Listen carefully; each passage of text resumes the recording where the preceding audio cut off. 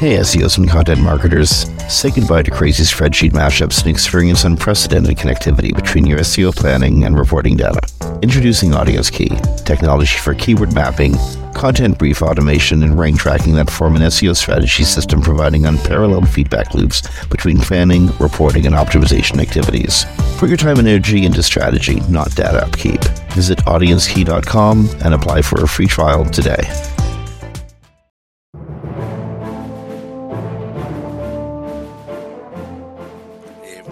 Webcology on WMR.fm. It's the 1st of February 2024, and this is Jim Hedger from Digital Always Media and Christine Schackinger from Sites Without Walls. It's the 1st of February 2024. How you doing, Christine? I'm good, just a little tired. So catching up after my week away. Even though I did a lot of work while I was away, I still had a little catch up to do. Yeah. Yeah, you were up in Seattle for the last week. I was. And by the way, I got to go to a Starbucks roastery, and I'm not a big fan of regular Starbucks. Starbucks roastery is pretty cool. They had a whiskey coffee that was amazing. So if you're anywhere near a Starbucks roastery, go check that out. Although that may be particular to that Starbucks roastery. I understand it takes the edge off the taste of the gum wall. Yes, I still did not lick the gum wall. Okay. Quickly want to do a shout out to Audience Key. We had Tom on last week, the founder of Audience Key. And also, you know what? A quick shout out to Jeff Ferguson and Terry Van Horn, two of the SEO pioneers. It's their co-birthdays today. Oh, wow. Happy birthday, guys. Yeah. Terry, aka Webmaster T, is arguably one of the longest serving SEOs, starting messing with websites way back before the turn of the century. In the late mid 90s. Been doing SEO for 2 centuries. That's pretty crazy. Within 2 centuries, absolutely. Yeah. Okay. Yeah, I know that for really. This is a news heavy week, and some ways this is a weird one. In some ways, the way the news is unfolded this week, it makes me feel like we want to act like anchor people at a news desk. Google confirms indexing issue affecting some websites. Google investigating indexing delays affecting some sites since Monday night, working to identify and resolve root cause. So, okay, yeah, Google's got an indexing problem, which means you've got an indexing problem. Now, this drives me. I remember we were in a conversation during a product demo yesterday, and I think, Christine, you mentioned that Google has 1 trillion plus documents in its index, eh? It's corpus. I don't know if all of them are considered index, but yeah. So when Google says it's investigating an issue that's affecting a small number of sites, yeah, what does that mean? When I read it, that's what I thought too. I was like, if that's a percentage thing, that's a lot of sites. Like 1% of 1 trillion is, quite a bit. I think it's 100 million. I was trying to do the math in the shower this morning. I ran out of stuff to count on. So, yeah. I think it's 100. I'll go to Wolfram Afro and let you know. So anyway, the indexing problems started late Monday night, continuing into today. They're going to run an update every 12 hours. So the next update actually should be coming quite soon. But as of now, Google's having indexing issues. By the way, I was way off. 1% of 1 trillion, according to Wolfram, my good buddy, is 10 billion. Okay, so if a small number of 1%, that's still 10 billion. Yeah, it could be 10 billion websites. There's a WordPress vulnerability that's affecting 1 million websites, and they thought it was really important to make a public announcement that there's 1 million WordPress websites that are that could be suffering from a suspected vulnerability. Great, fun day for WordPress people. Indeed, but this is, if you're talking about 10 billion being 1% of what Google might be looking at, that's a very large number it's a very large number of documents. So anyway, Google will be indexing again soon. If you have a new document that's gone up that you really expected to see ranking on, not today, maybe tomorrow.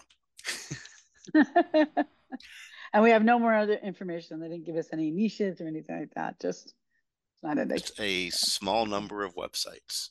yeah. Everything is relative. So this one I don't know how to feel about. It really bothered me when I heard that Mark Zuckerberg had to stand up at a congressional hearing yesterday and turn around and apologize to families because their children were able to access drugs using Meta-owned Snapchat. I'm sorry, using Meta, TikTok, Snap, and Twixter. So yeah, I think Mark Zuckerberg got sort of like ambushed by a Oh congressman, yeah. and Yeah, Holly, Representative Holly. okay, Uh, and yeah. was forced to come up with an apology. Um, It was very awkward. I watched it live. It was a very awkward moment because the families are sitting there with pictures of their dead children, and he was made to stand up by Holly and apologize. And Zuckerberg doesn't usually come off as super empathetic anyway, so it was very awkward moment. so there are areas on social media where people do illegal things. Oh my! Like Yeah. I'm just wondering why that is surprising. It's a game of Well, whack-a-mole for the social media companies. You can't police this enough because there's always. there were some super cringe moments in the hearing though, because I rarely agree in these hearings with the congresspersons because they usually don't know enough about it.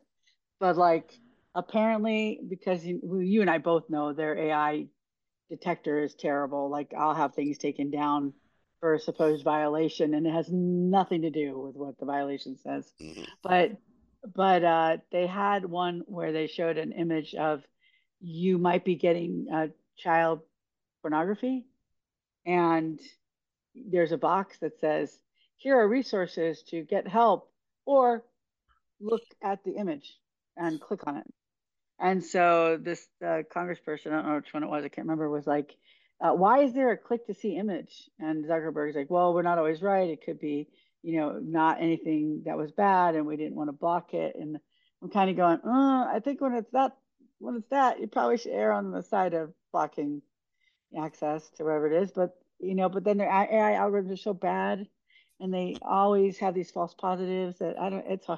It's a hard one, but there were definitely some moments where they were really, really, really put on the spot. Section 230 was called into question again.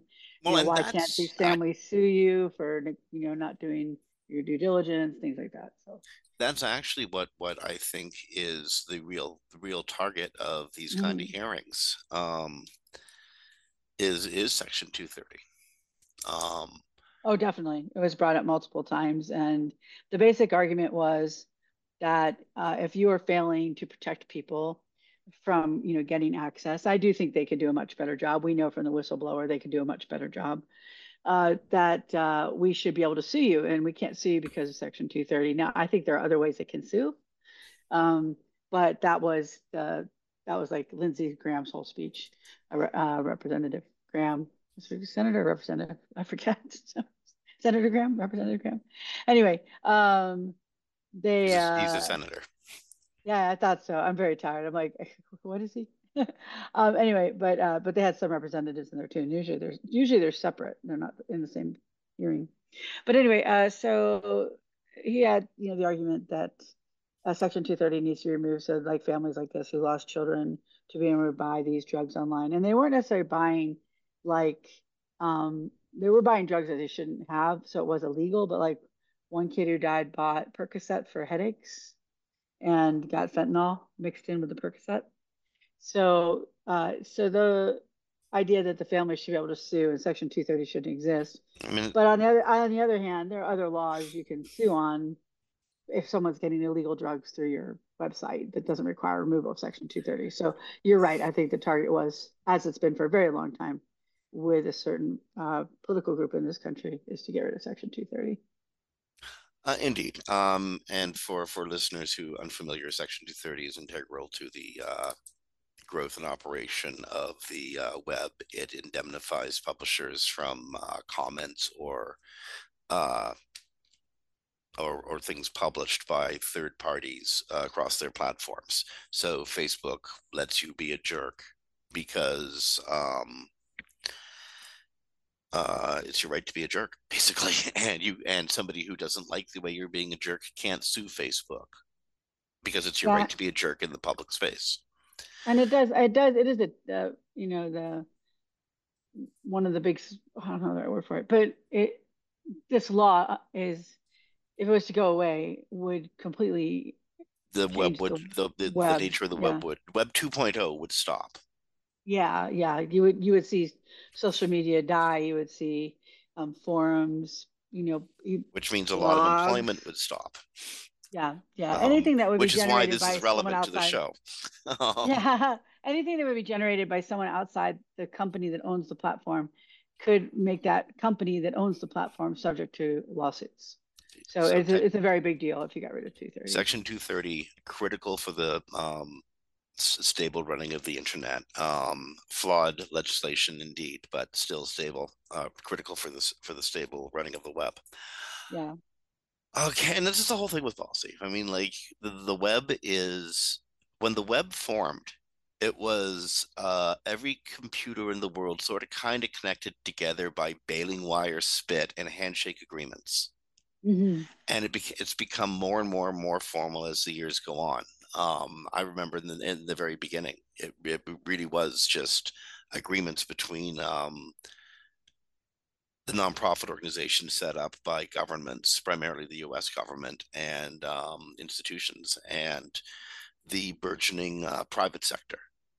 Now, a lot of regulations have to come into play because there's a lot more that we're doing with the web, and it's become part of our, daily commercial and communicative lives. Um, Yeah, this and is the this is the communication economy. We've passed the information economy, and we're now in the communication economy. yeah, that makes sense. The interesting thing is this stuff all happened in let's just go back a decade or more. But they often for like the drug sales, they use like the dark web.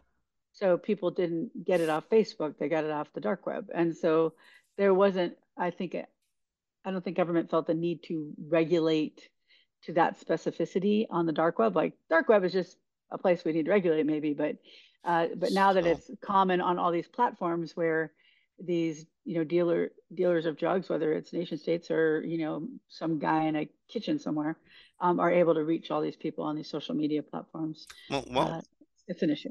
while Yeah. we're on the topic, would a deep fake of Taylor Swift going across the Twixter platform, um, should that be enough to threaten 230? No, I don't think so. But How about a do we million need? deep fakes of Taylor Swift? Well, yeah. For those that don't know, do you want to tell the story? Well, okay. I mean, for those who don't know, AI lets you take clothes off people. And I mean, Yeah. AI lets you do a whole bunch of stuff. And one of the things it lets you do is take clothes off people. You're not taking clothes off people. You're replacing their body with a picture of a nude person Yeah, or but approximation of what their body would look like. But what you're doing is you're creating a pornographic approximation of that character, which is, by the way, completely legal, provided you keep it to yourself. If you distribute it, you're breaking the law biggest time in the biggest way. yeah, they already had this happen in a high school last And year. if A you do high it to school. children, Yeah. oh my God, But I even if you're forgot a that part. child, Yes, yes, they did. It was kids in a high school, did it to kids in high school. But yeah, of the thing course, about this is that as a female, that it would feel so incredibly violating because that's not your image, right? But because the AI can approximate what your body looks like under clothes from the shape of your body in clothes and then fills in the blanks, it's still going to be very close approximation of what you would look like naked. sure. And so the idea that Taylor Swift had to, um, deal with what is a good approximation of her naked body all over Twitter because people are mad at her for dating the, football player. Um, it's just a very concerning thing. I mean, Twitter's not good at safety, but they did shut down searches of her immediately, and then they started deleting all the images. And the safety group at Twitter, as small as it is, did come up with a tweet that stated what they were doing. And then some people were conspiracy theory, it was political. It wasn't political. It was that they're really trying to get rid of these images. But this is just going to become a worse and worse problem.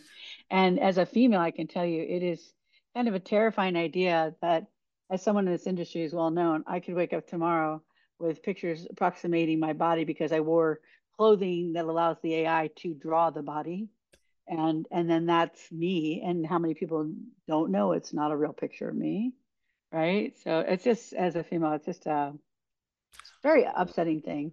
Yeah, So welcome to the new dystopian world of what the hell yeah, is real. yeah. But the reason Have the you, reason I mentioned that the act of deep faking in and of itself is not illegal, but the act of distribution is because that's exactly what's happening across many of the social media platforms: TikTok, Snap, X, Meta, etc. oh, The panoply of social media is used to distribute en masse, and the question is about to come up in the biggest way: should that threaten 230? by the way, I don't think you should start in 230, but there is a bill that was introduced immediately after this happened this week, Mm-hmm. to tackle non-consensual sexual deepfake images. So they are looking at making it illegal. I mean, digital pornographic forgeries of a human being. Well, again, it's going to come down to the law's already settled on this. You're absolutely allowed to take a magazine and cut somebody's head off and tape it to a magazine, as long as you don't distribute it as somebody's likeness. But you're allowed to make art that you enjoy yourself. That's the law, like it or not like it. That's how it's likely to come down. Distribution is the key here. Do that, and you're damned. I mean, do it and you're damned in the first place, but distribute it and the law will damn you. Apparently, these were made with Microsoft Designer and shared first on Telegram. So I Okay. thought they might have been made with a deepfake tech, because there's deepfake tech that makes people into pornographic images. But no, Okay. it was just Microsoft Designer. So yeah, so I'm glad to see that they're looking at making specific laws against this, just like we did against revenge porn. That wasn't illegal until it was. Mm-hmm. And right now, it would just be a civil penalty. But I really think they should probably make it criminal, because that's just as a female, that's such a violation. Oh, it's an Such a incredible violation. invasion indeed. Yeah, yeah. Okay, well, that's going to be a argument coming in the future. And again, remember those numbers: 230, specifically Section 230 of the Communication Decency Act, which incidentally was a piece of 1990s legislation, 1996. Oh wow, is it that old? I didn't realize it was that Yes, old. as I said, it's flawed legislation, but it did allow for the growth of the internet. Okay. Speaking of AIs, could a AI can AI be mixed with search to create a better mousetrap? That's the question Perplexity AI is asking and trying to answer. And well, I wasn't satisfied with my playing around with it, but it made the New York Times this week, and there's a good deal of conversation about, is this the path to a better mousetrap? How does Perplexity work? Yeah, Perplexity is basically using AI and large language models to just bring back summarizations and answers directly to your search. And so instead of getting like 10 results, you get like the SGE response, but the whole product is basically an SGE response. Although it goes out and gets current URLs, so it's not based on what it was trained on like 6 months ago or something. I find there's two fatal flaws to this tech. One, if you don't get anybody to a website, which this one does not because it's summarizing everything, you could go to the website, but why would you? Because it's already there. Uh, what happens when all the websites go away? What do you have to access to be a search engine? Nothing. Because if search engines, if websites aren't getting traffic, they surely are not going to be there, Oh, with indeed. Don't put five energy into years. something that's not producing Yeah, for you. Indeed. exactly. And then the other fatal flaw for them is um, the models get worse the less they have to train on. So they don't have an infinite capacity to train. And so a search engine completely based on large language modeling and AI to bring back a summarized result, which by the way, these also hallucinate because they're based on LLMs. Just doesn't seem like a long-term product to me. I mean, it could give Google a short-term hurt, but I just don't see how something that does this. Plus, to be honest, I don't want something that just gives me one answer that it found and brought back for me. I want to go do the research. I want to go see who I trust, what I believe. If I'm looking for a product, what are the reviews? What are the one-star reviews? What are the five-star reviews? If I'm going to spend more than $50 on something, I'm going and looking at all that, right? So the idea that it's just going to bring all this back, I think they may be missing the mark on what people really want long term. Like they may think it's cool in the beginning, but I don't know that long term people would be like, oh, yeah, I don't want to do any research. I just want this to bring it back. And yeah, sometimes it's wrong, but Oh, but the sad truth, Christine, I will bet you 50% plus one of the people using search actually don't want to do any research. I would say there's a lot. I I think would say I a don't think lot of people do 50%. want to do it, but the Yeah, I don't majority of think it's people as just want an answer on the go. They want to well. They know how do to for get some from point A things. to point B. Sure, sure, they definitely do for some things. But I'm just saying, if it was this kind of tech would destroy the websites. So Well, yeah, I don't know about destroy, but it'll certainly change the way information is distributed and what businesses do with their information, how they get it out there. But at the same time, somebody's always going to want to know the entire catalog. One of the companies I work with has you know what? I don't even know how many exact categories of this type of product, and then each, or how many brands, and then each, subcategory of those brands. Um, you can't summarize an answer unless the prompt is, unless the person continually prompts the machine and prompts the machine and prompts the machine to continue trying to dredge up answers. And things get inaccurate that way. So I think yeah, there's going to be a role for websites, but that role is going to change, and how we build and advise our clients to make things available on websites is naturally, it's going to have to change as well. well, that's what I'm saying though. I'm saying I don't think that the websites are gonna change. The websites won't have traffic, so the websites will just go away. Not that the websites would go away just because this exists, but they would go away because they don't get traffic. So it depends on how dominant it becomes. But like the writer from New York Times said, if AI search engines can reliably summarize what's happening in Gaza or tell users which toaster to buy, why would anyone visit a publisher's website ever again? Why would journalists, bloggers, and product reviewers continue to put their work online if an AI search engine is just going to gobble it up and regurgitate it? And he brought up those fears to the head of Perplexity, and he conceded that Perplexity would probably send less traffic to websites than traditional search engines, but he said traffic would remain higher quality and easier to monetize. But I don't think that's I true. think that's all true I myself, don't because think it's true. again, I don't think, I can see reasons why you would go to the website. but very few. I don't want to keep prompting my way down I, into the exact answer I want. But once I get a generative answer, I know what direction to look in. But this isn't a generative answer. This is a summarization of things that exist online. Well, So it's certainly, not, but it's generative version of that, but it's I not just noticed a it in generative answer. I noticed in my searches using Perplexity, just before the show, the footnotes did have active links in them. Yeah, but I don't think people will click on them. And I think Well, what I'm trying to say is you and I both know that most smaller websites that aren't large companies are oh, hanging by a are thread. screwed. Oh, they're screwed. Oh yeah, so They're those would gone. all go. Like That's what I'm trying to this, say. All those would go away. that there So isn't going to be yeah, massive change in the market. There's no question about that. But I think the phrase creative destruction applies here. And again, this is one of those whether we like it or not because it's happening things. So I think the phrase creative destruction applies here. This is a new technology just taking a sigh to everything in front of it, and things have to grow up behind it. yeah, but you see, I have a different view on that. Mm-hmm. You don't have I to know. do this. You don't have to create this version. You Well, don't have to destroy the websites underneath. You you don't don't. have to do anything that they're doing in the direction that they're going. Their only goal right now is to destroy Google, and this is how they think they can do it. Well, So and this is the environment we have to live in. no, we don't have to live in it. We can tell them we will not use their products. But Okay. Well, that'll I do happen, take, sure. I do take issue with a company that's just like I took issue with ChatGPT when it first came out, of being irresponsible on how they create their tech. And I think that it would be on us and the government to do more to hold them accountable to creating responsible tech. Because if you just suddenly destroy people's small businesses, I mean, we're talking about putting people out of work, putting people not being able to pay their bills. Like this isn't, it's not a little That's thing. a grand tradition in capitalism, though. Keep up or get out. There's no way to keep up though if they're not sending traffic to your website.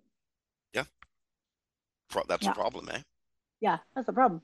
So, I anyways, mean, I that's don't have a that's my solution, thought and on it. I don't mean to be I don't glib either. about it, and I don't have a solution. But as long as I can remember from my studies of history, and the relatively long life I've led, this is just the way it goes on Earth. It does, but we are not We locked can do in. better. We can do Um, better, and we can ask that they do better as the people that use their we products. can, and we should. We should. But but you know what? Then Google comes along and does something like this. You see the story this morning about the Google barcode scanner? I saw it.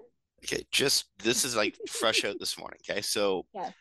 um, Google Business Profile is now going to let merchants add products to their business profile in merchant center sections using a barcode scanner. And Google's going to even mail you a free barcode scanner. So you can have like your in-store products on Google Maps, in Google Search, in Google Merchant Center, and all you got to do is scan the barcode to get the most relevant, salient information to Google. Google's standardizing. That's the only reason they would go to the cost of mailing stuff out to merchants is to standardize the data they're Sure. getting from merchants for this exact reason. Which I mean, yeah, that makes sense. Oh, by the way, merchants, if you want to save a whole whack load of time, check out the story is in Search Engine Roundtable today. Google will send you the barcode scanner. All that tedious time entering stuff in data entry or um, that's no longer really necessary. Neat, eh? Yeah. I'm just trying to figure out what they're gonna why, but they're probably just because barcodes are an easier way for them to standardize things inside of, Merchant Center and things like that. Well, yeah, and also you can carry just a butt ton of schema data inside in the barcode or data to inform Oh schema, yeah, that's and true. that's what Yeah, that Google makes a lot of really sense. wants. Yeah. Google the Google needs to standardize how everyone delivers information to them, and sadly, getting us to do it for them only goes so far. Yeah, that makes a lot of sense. Yeah, I could see the put extra information in the code. So yeah, it Mm-hmm. does make a lot of sense. Um, Uh, so this becomes incumbent on us, the marketers, to not only get this information to our clients, but to make sure that the clients taking advantage of this, involved in Merchant Center, and is completely delivering data to Google in the most optimal ways possible. If this scanner actually works, it's probably the most optimal way possible. yeah, that makes sense. By the way, this is not in our story list, but I feel I need to drop it in. I totally forgot to add it, so I Yeah, yeah. apologize. But on another Google product, so just a action item for people. Google is going to update and put Bard AI into Google Messages, and you will want to opt out of them being able to personalize responses because apparently researchers are showing massive amounts of your private data will be leaked out to the Google Well, Google I guess base. because Google's AI has to learn how to sass back like you do in your own particular way. Well, you're literally messaging Google when you do this, so all that information goes to Google. But if you opt out of the um, personalization portion of it, they shouldn't be storing it. So, so Listeners, I'm you just, gotta be really careful with stuff. I work with an yeah. organization and we use Teams, okay? And one of the managers, I think he had a bot set on because it kept saying test every 5 or 10 minutes. The whole network would light up with this guy writing test. And after a few minutes, it sort of became apparent that this is a bot running amok. Um, Yeah. and that's, you know, that's kind of like being caught with your pants down on a Zoom chat at the beginning of COVID. A little bit. Well, in this case, Bard's chat, you know that thing they always ask you to understand the context of your conversations, your tone and interest, blah, blah, blah, blah, blah. We might want to analyze what you are writing. Just Mm, remember when you're using Bard chat in messages, um, it's going to analyze not just the text that you send, who you send it to, your sentiment, tone, mhm. so they can help train their message better. But you might not want Google to have all that information. So I would turn it off. Personally, I would opt out. But just so people know, when I the mean, AI upgrade comes for Google Messages, do know that you do have a privacy risk. remembering this is a world where the TV, where new televisions watch you watching it. Yes, they do. Some do. One of mine came with a warning: do not say important things in front of your TV. Like, great. That's Isn't that awesome. nuts? Yeah, crazy. It's like having to turn Alexa off to have an important life conversation so that Amazon or your insurance agent doesn't find out. Exactly. Crazy. So, where Okay. do we go to next? You know where I think we ought to go to next? Where we were forced to go last summer. Google Analytics 4, GA4, and I know Oh people hate no. this. I know, Oh, I but you know. know You why gotta they hate find it? ask for an alternative Because it's because it's hard to terrible. use. Well, do you got the bucks for Adobe? As I That's the always thing. say, If you got the bucks no, for Adobe, go for it. You're going to get wait, some no. great standard analytics, but There are they good they charge analytics you. programs. There are good analytics programs. Don't cost a lot. There are SEOs are using things like Fathom, but you still have to have G4 because you might have to run ads or something. But I will maintain the same thing that But I have said since it came out, and that is if I need another program to make your program usable, then your program is really bad. So you okay, have to use so Looker to make it what if usable. though? What if somebody wrote an article that made it easier for you to make aspects of GA4 become actionable data? Because Wait, I had this wait. I conversation have with an somebody. article Mm, on how to make organic traffic actionable in an analytics program for well, Google. how to read the analytics so that you could make the actionable decisions. How's that? Well, what I'm saying is, like, this product never should have been released. We all know that. Okay, I know They I know. can, but They it's the know that. They universe we know got that. to live in. I, I know. I know. I'm just saying that the meta world we're living in, where you have to have articles to explain how to read organic traffic from an analytics program from Google, where most of the traffic you're reading is either ads or organic. do you know why we got gas pedals? Because Barney Rubble was complaining how he didn't want to have to wear sandals when driving. Oh my gosh, this is crazy that So, they ever they released had this dinosaurs lying product. around, so they made gasoline. There you go. Mm, mm, Okay. yeah. So we have GA4, which is kind of like, as you're doing the equivalent of the Flintstones gas pedalless car. You need another product to use it efficiently without it hurting you badly. Um, but what if, you were able again, do you know how like a domain authority is a meaningless statistic to Google, but Yes. to people who measure the um how Google feels about the link authority of a website, domain authority is actually an important and actual metric. It's just meaningless to Google, but it's a It's metric that they can meaningless. make decisions on, because to them, Yes, to it's people who true. follow it as a metric, it's a solid line they can follow. Yeah, as long as you're using the same metrics from the same platform, then you So can compare whether it goes up or down. So yeah. so the traffic acquisition analysis you get from GA4 might not really comport so well with what you were used to seeing in Universal Analytics, but it still works, and it's actually a really good way to get a grasp on um, how visitors are moving through different pages of your website, and moreover, you can get a sense of the assists that different channels are making as they move user to and from organic search. I've long maintained that searchers often use Google and then other search engines as filing cabinets. Yeah, I wanted I would like personally looking at this to shoot myself because it doesn't have Check. organic. It has organic search, organic shopping, which is also search, organic social, organic video, which is also search, or Mhm. maybe not search. It's like I just need what I need when I look at it is like it came from Google, it came from YouTube, it came from Twitter, Mhm. not this. This is just a mess. But I appreciate that someone's trying to make it usable.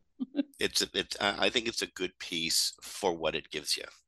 It's not making GA4 the most usable, and she doesn't intend to in her piece either. She doesn't purport to. Oh no, she did a great job. I don't mean it's her. I'm talking about the program itself. Yeah, she Indeed. did a great job. Yeah. Yeah, the author of this piece is just saying here's how you figure out organic traffic using GA4. I don't like it either. And I'm glad So she did. again, how to figure out organic traffic from a Google Analytics program where most of your traffic is organic or paid. It's just kind of funny. It's at Search Engine Land. It was published this morning. Definitely worth the read. Yeah, it definitely is. Um, It's got very good information in it. oh, by the way, this morning being February 1st, 2024. Oh, isn't that Groundhog Day? No, tomorrow is. Tomorrow is Groundhog Day. Okay. Yeah, tomorrow is. Always is over and over I'm and over again. Every day. I I'm totally out of the loop this week because of my travel last week. So my brain's Well, not I caught up hate yet. to tell you this, East Coasters. You got a long winter ahead of you, whether no matter what it feels like right now. Here's a scary one.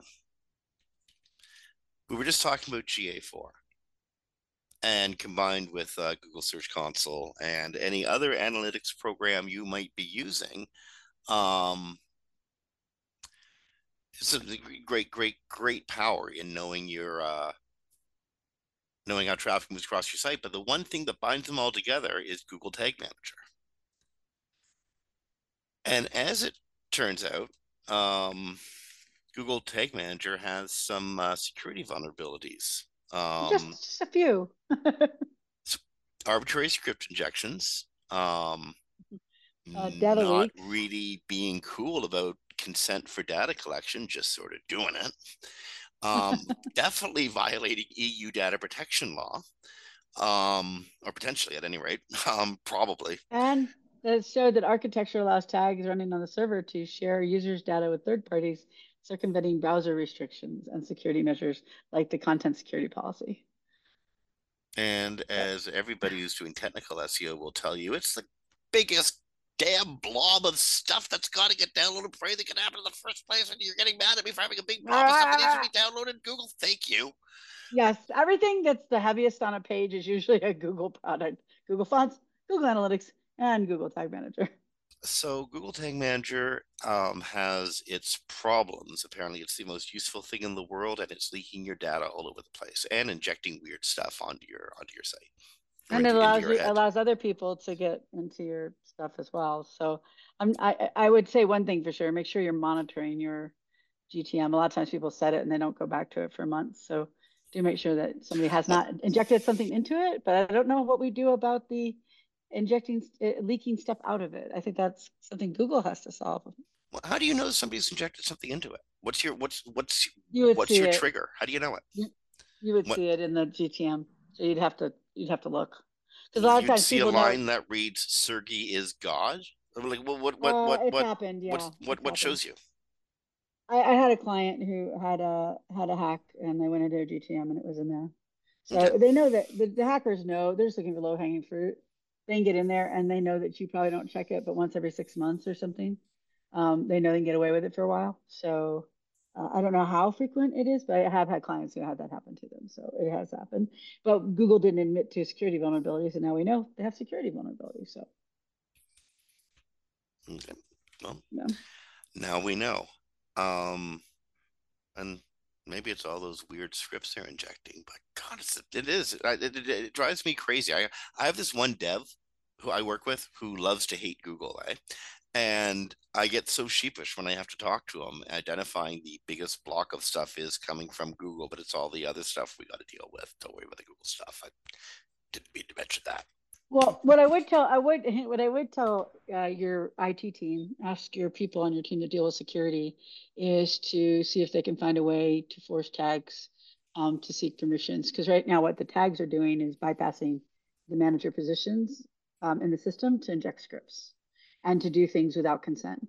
So your security team may be able to add stuff around the GTM that would force it, anything that's not supposed to be doing what it's doing, to force it to check permissions or something like that. I don't know because I don't know how it works with different setups. But that is what I would do: is have your security team look at this.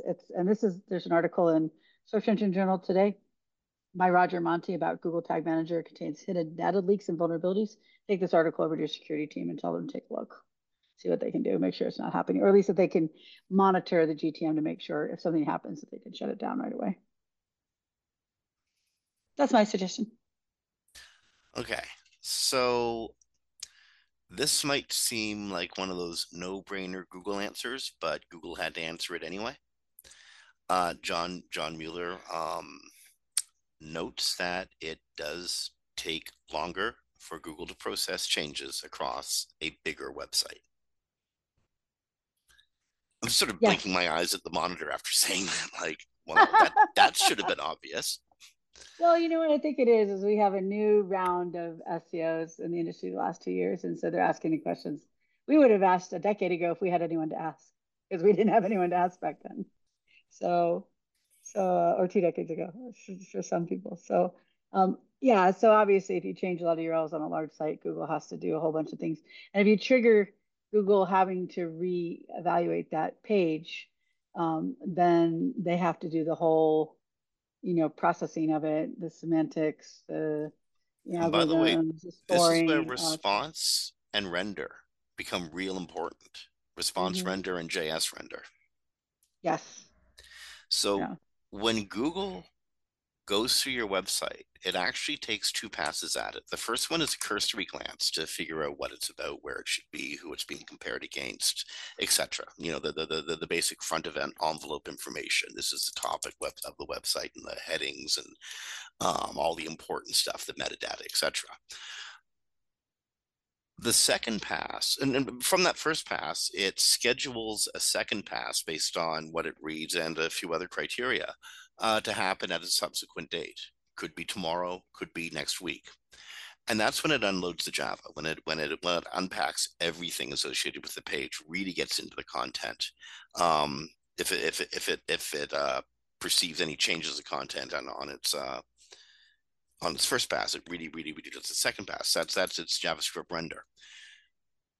Many Uh, headless sites don't do response HTML well for the very first pass. And that's something you really need to check with your dev team.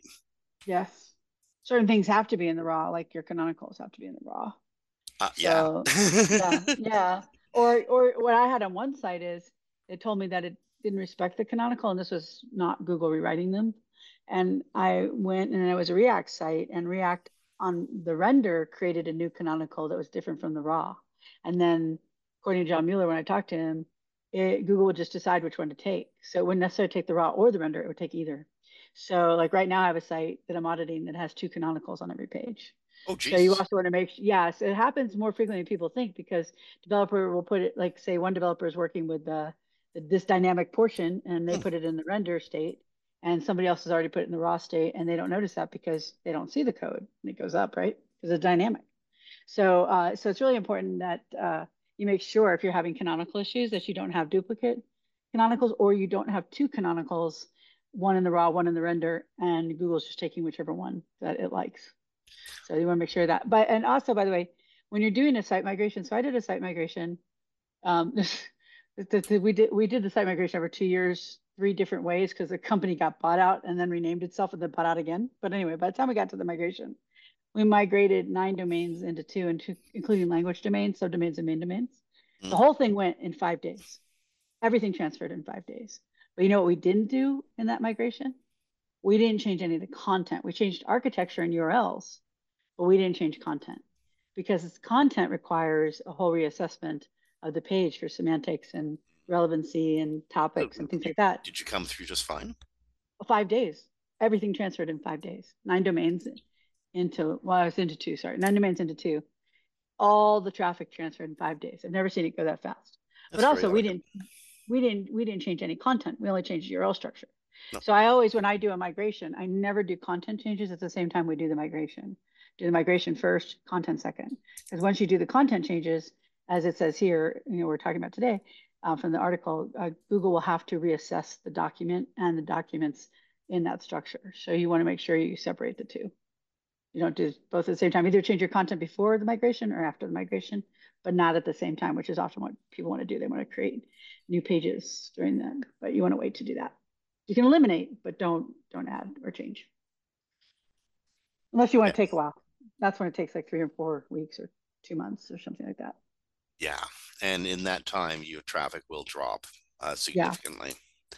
Um, yeah, I have a really long story I can tell about getting canonicals right, but it would take too long to tell. Get your canonicals right. Get It's a your canonicals right. Yes. critically important thing. Don't have two of them and don't have a different one in the raw than the render. Those Oh, are the and three make big sure things. that they're directed to the right place. 99% of the time, your page is going to canonicalize back to itself. Yeah. If it's a paginated page, page two, page three, page four of a catalog, canonicalize back to its parent. In the very rare instance where you're basically copying a document from somewhere else and you will canonicalize back to them, but that is like I've never actually done that in my entire career, but I'm sure there's a number of times when you would do that. Uh, I'm not sure if I've done that or not. I have to give it Indeed, some yeah, time. I know. Well, again, we're about getting our clients stuff into search and their original content and such. Yeah, exactly. Okay. Um, Speaking of, well, no, actually, I was gonna jump to the new Core Web Vital. oh, no, no, Um, we have a canonical story. oh, do we? What was that? We do. Yeah. This is a really odd one. And it's it's the one where they're taking the signals and whoever Google decides is the original owner gets the signals Yeah, for the this is a syndicated tough one. content. Very weird. Yeah, this is a tough one. Syndicated content goes all over the place. Yes. Many of us who've been writing for a long time have our content syndicated without our knowledge or consent, but it just sort of happens that way. Although, quite frequently, newspaper columnists, people who write content for law sites, real estate sites, etc. So it's just going to, go be all over the place. Um,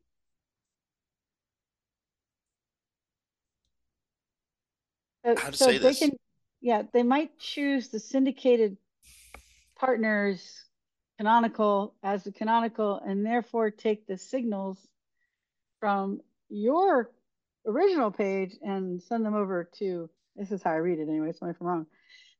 Send it to wherever they decided the canonical lies, which may not be your website, even though you originated the content. Except for they didn't say if links values would be sent over. It's very weird.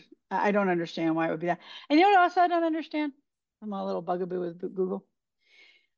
They have index now, which is, they don't use it officially, but they are testing it and Bing uses it, where you put in a list of URLs and they instantly know those are your URLs and they go crawl them.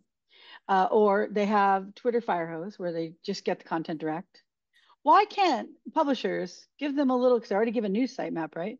Why not have a sitemap where it says this is the article, this is the canonical, timestamp it, and then Google knows that's the original source, and they never have to worry about any of this. I What don't this know, is what but they this don't is do more it. about.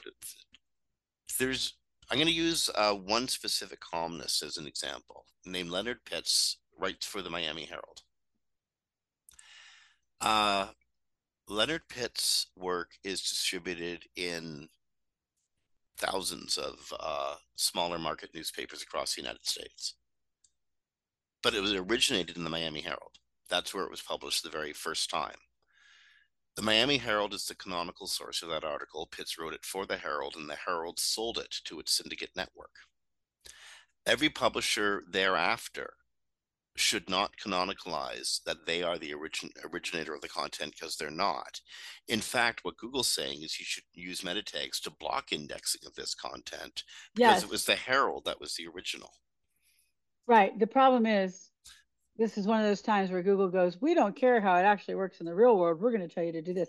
No, Well, nobody that's syndicating content is going to no index that content. the problem for this is because Google, how to say that Google lets its bot go and choose what it thinks should be the right canonical. Right. And it often does that based on I hate the term, but based on page rank. Based It's on the aggregate weight of value of all incoming authoritative links. And then what they do, I was wrong. Roger confirmed that they do take the links and push it towards the syndicated, the canonical that it thinks is the canonical, that page. Indeed, but they So, can get it wrong. right, no, that's what I'm saying. So I'm mom and pop. Let's say I write about coffee, and and some Starbucks syndicates my content. Not that they just syndicate it, Mm-hmm. but syndicates my content. Starbucks will get the credit for the being the publisher, and then all the link values going around with that syndicated all come into the Starbucks site, which is just so messed up. You know what? That's actually a Um, much better example than the Miami Herald, because in this case, Starbucks is the big 1,000-pound gorilla. yes. But the original So writer don't get no credit. yeah, because here in Vegas, there's a place called Mothership Coffee. It's very locally well known. It is not a chain. Nobody else outside of Vegas probably ever heard of it. And they have a website and they write blogs about coffee. Let's say Starbucks did syndicate coffee. Well, now Starbucks would get the ranking and the link values, and it would all be sent to the article on Starbucks because Google decided Starbucks was the originator, even though Mothership Coffee was. Yeah. And so they're telling you to no index, have your syndicators no index those pages. Also, I think they're trying to shut down link schemes because they get links on sites that send over with, don't put the no follow on, so they get the juice. But they're telling you to tell like Starbucks to put a no index on my article, and Starbucks would probably go, no, well, we want the traffic for the article. So we want it to show up in search. Why would we put a no index tag on there? What is the purpose of syndicating content if no one can find it except through a link on your website? There isn't any. So the idea that the publishers are going to put no index tag is Is just ludicrous. Of not course they're not. is ludicrous. It's not going to So happen. so And Google's this is a catch-22 solution for a problem Google's kind of created itself. yeah, because they're trying, I think, to shut down the link values that get passed through syndicating content. Yeah. So So again, yeah, I it's a think that's what they're catch-22 doing. solution. Yeah, because nobody's going to do the no index. But oh my gosh, why can't they just use a sitemap submission with a canonical tag, timestamp it? This is the original content because they can do it for Twitter and they can do it for news sitemaps. Why can't they do it for the publisher's content, right? And here's the canonical, then this is the original. They don't do that. So they're trying to get you to get all your syndicators to put no index, which they're not going to do. But now I guess they're letting everybody know if you have syndicators, we're going to send the value to the syndicator, hoping then you will get them to shut it down. But if I'm Mothership Coffee, I am not getting Starbucks to do anything. By the way, very important disclaimer. If you're the lawyer of a large corporation who feels maligned by anything said in the last segment, we didn't mean nothing by it. And the major corporation mentioned didn't do anything wrong. We were just talking hypothetically because, I I they would I do picked that. I picked a company that doesn't syndicate, so we're good. Oh, okay. Well, there you go. So they don't even do that in the first place, lawyers. Go Starbucks back to doesn't work. syndicate.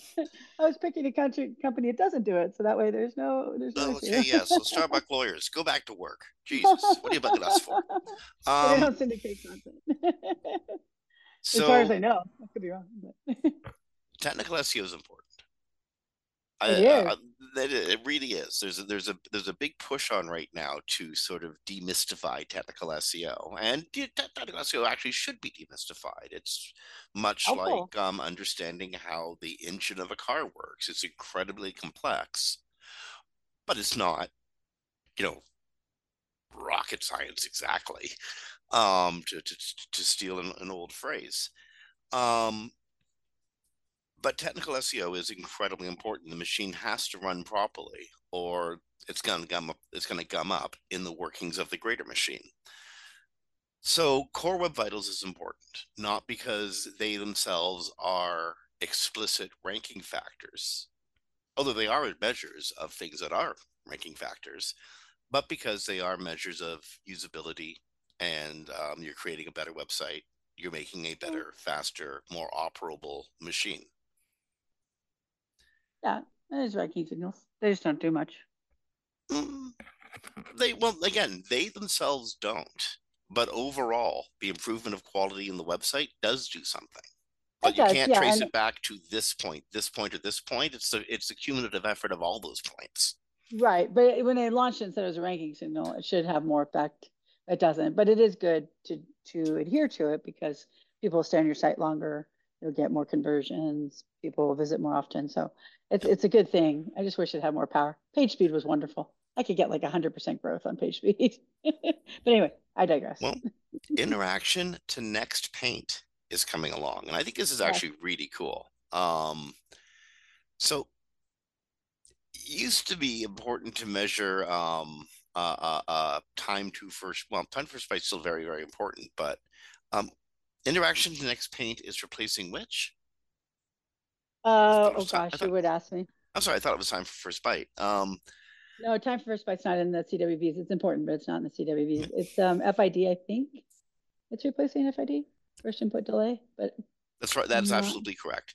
So Yeah. this is all about how long does it take your page to become usable after somebody starts using it. So you start interacting. What's the time till the next paint of the page after you start working with it? When does it actually start doing something for you? That is going to become a usability metric as of the middle of next month. I'm sorry, the middle of next month. This is February, so middle of March, March 12th.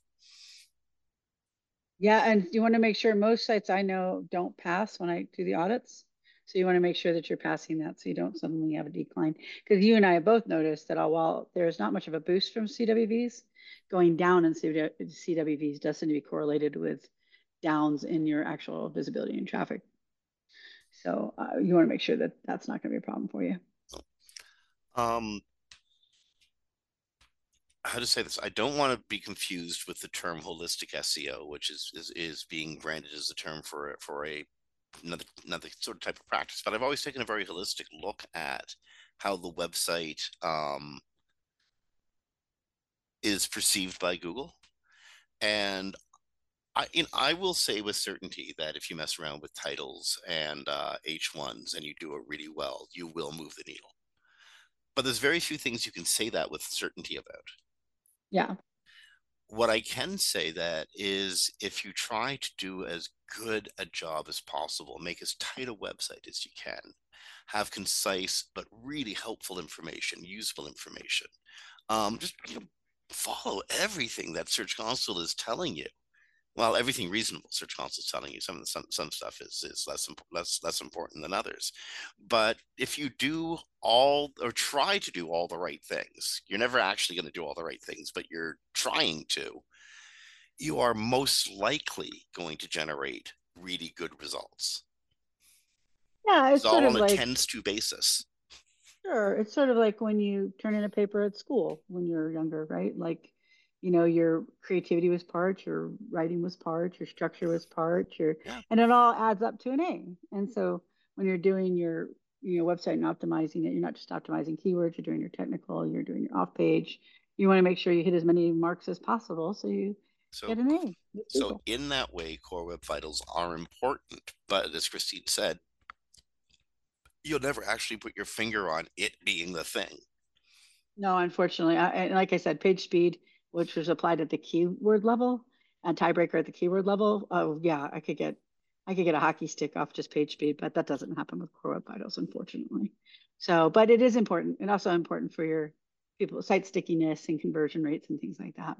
So it's definitely worth doing, and you want to make sure they're already reporting on this for like the last, I don't know exactly how many months, but I know I've seen that in there for at least 6 months.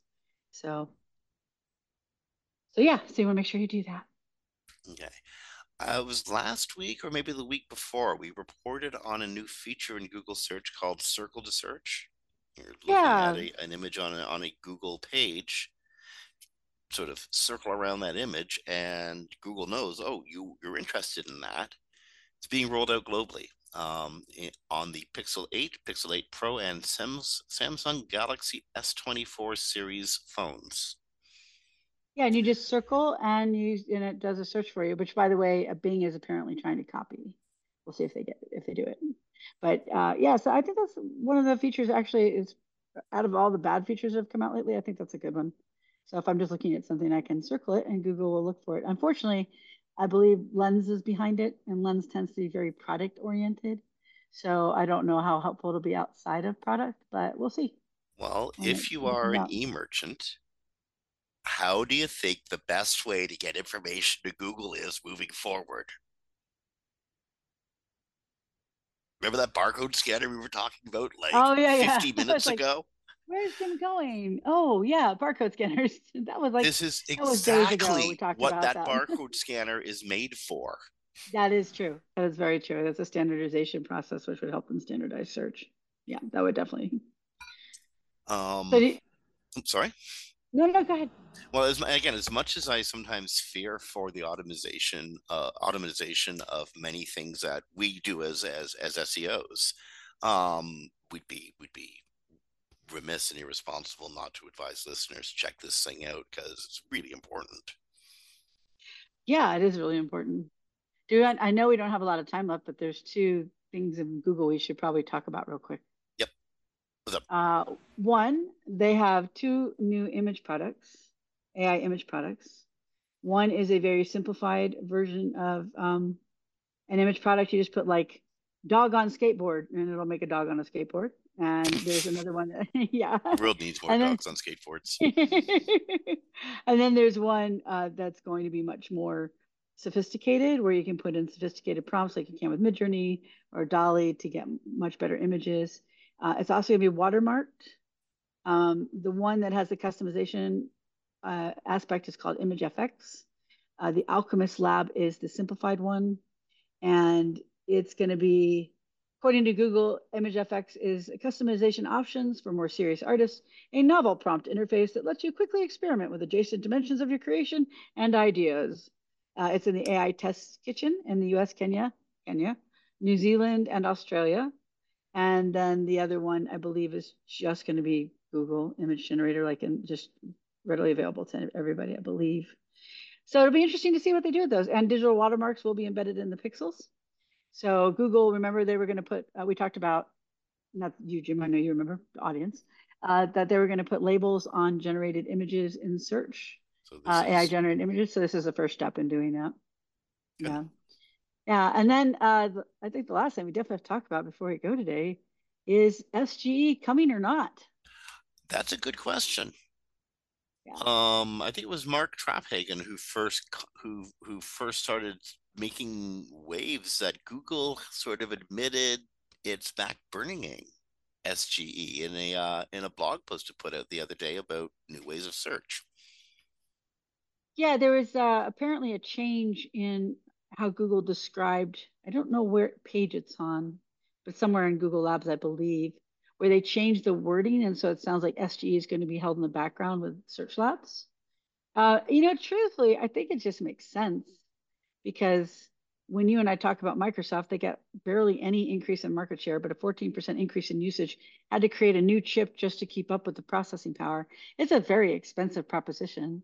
And if Bing isn't the competitor that they thought they would be when they started this, and ChatGPT isn't the competitor they were worried about when they started this, why take the risk? Plus, take the risk to the ad hit on ad revenue. So, but it seems that they are holding back on it, according to what Roger Monti reported in SEJ on January 29th. Um, so I don't know that they've given any reasons for it, but I believe that Roger had three big problems outlined, and I think he's right that LLMs can't be used as information retrieval systems. Basically, they can't be used to search because of things like hallucinations. Mhm. The transformer architecture is inefficient and very costly, and generative AI tends to do a lot of things where it pulls in wrong information. So it's not a replacement for search. It's not really a great addition to search. That's always been my opinion. Yeah, granted that their competitors aren't really competitors. Why take the risk? Would be my guess, but it's just a guess. I think that Google is seeing where the market's going before moving forward with it. And I agree with you. It's why invest all this money in something that is being used but not being used as intended. Like people aren't replacing search with Copilot, although they're using Copilot to moving prompt them in directions to go in. And again, I do think that the quick answer searches. I often bring up the box scores because the um, 1992-93 back-to-back wins by the Toronto Blue Jays of the World Series. That's all. That's no one's going to write that differently. Right. But the Um, thing is, they already have a way to pull that in without having to do the SGE experience. indeed, indeed. Yeah. And I think that I really think they looked at Bing as a canary in the coal mine. Hmm. If earlier this year, or last year, we reported that they almost had to shut down ChatGPT and Bing's now Copilot because they're running out of processing chips. And NVIDIA stepped in and made them, and NVIDIA stock went through the roof. And, now they're making those chips. But that's an incredibly expensive process. And they didn't even get much of a percentage of 1% in market share increase. So they've even, in a lot of the cases, Bing has moved their version down the page, and their version is got a whole process to try to help make it better with the orchestrator and Prometheus, grounding it in certain search results and things like that. And if they're not getting any market share, I think Google went, and it could really hurt our ad revenue. So meh, why don't we just hold off? That's my belief. So. Here's the deal, though. They're holding off. It's not like they're Yeah, not doing it. This is no, SGE may or may not be an inevitability. AI enhanced search is 100% inevitability. I mean, definitely. we're seeing it now. Circle to Search is an example of AI enhanced search, but that's a useful example, especially if it sends product Exactly. people back to my clients' pages. Yeah, that's what I think. That's what I always thought. Google was always going to try to make it ubiquitous. It was just going to be in a whole bunch of products, and you wouldn't even really realize it was there until ChatGPT came along. Because Do Google you is the one who remember?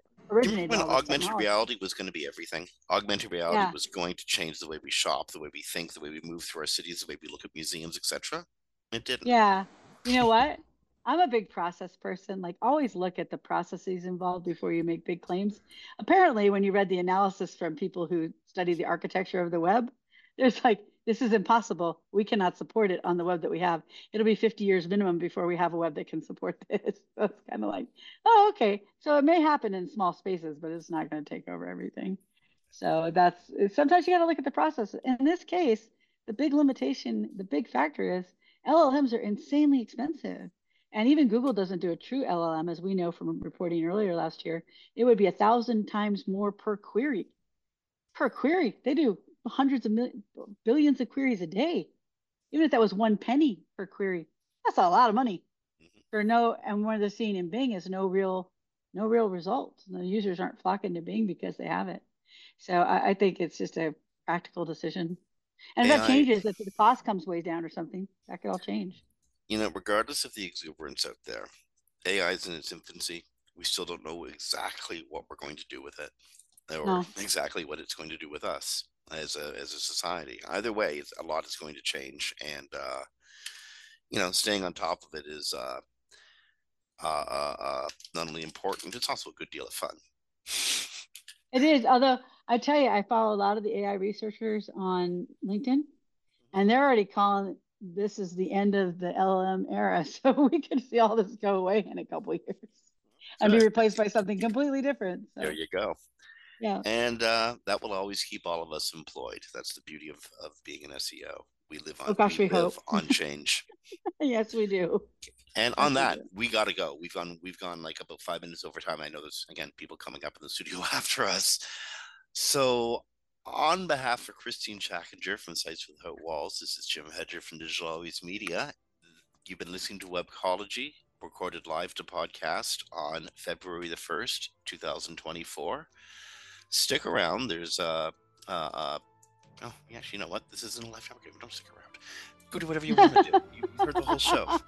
Rank well. Be kind to each other.